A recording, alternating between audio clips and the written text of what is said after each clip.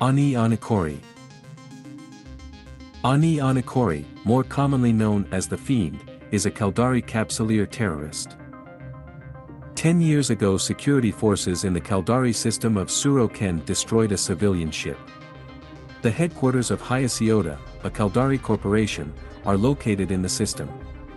The ship was found trespassing and refused to change course despite numerous warnings and was blown up in the end.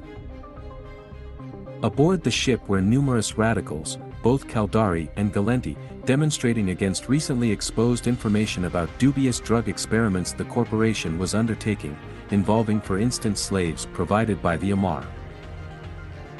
All but one of the radicals were killed when the ship blew up.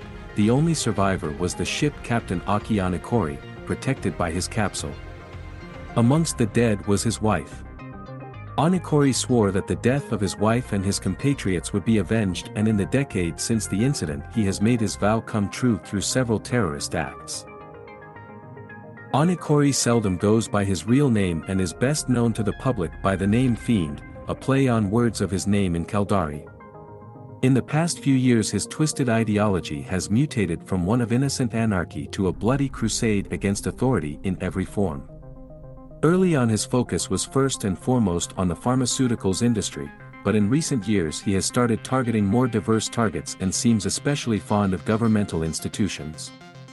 Onikori is very persuasive and extremely driven, and these traits have helped him secure support from various sources sympathetic to his cause.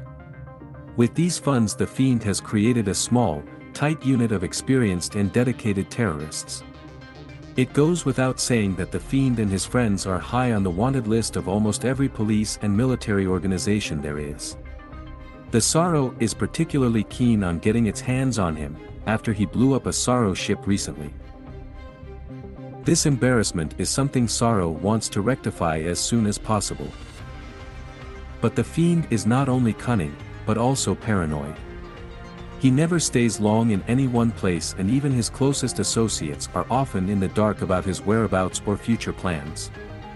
This extreme paranoia has served the Fiend well in his ongoing crusade against the pharmaceutical industry and other totalitarian institutes with no regard for human life, as he himself phrases it.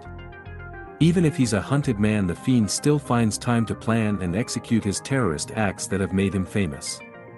The Fiend is indiscriminate in the selection of his targets, a clear sign that he holds few customs or creeds dear, something that his criticizers have pointed out as a serious contradiction. On one hand he claims to be fighting against those that hold human life in contempt, while on the other he frequently kills innocent bystanders in his attacks. The fact that many of his attacks have killed or injured civilian bystanders, often children, means that he is highly unpopular almost everywhere, and that few people will be sorry when his reign of terrorism comes to an end.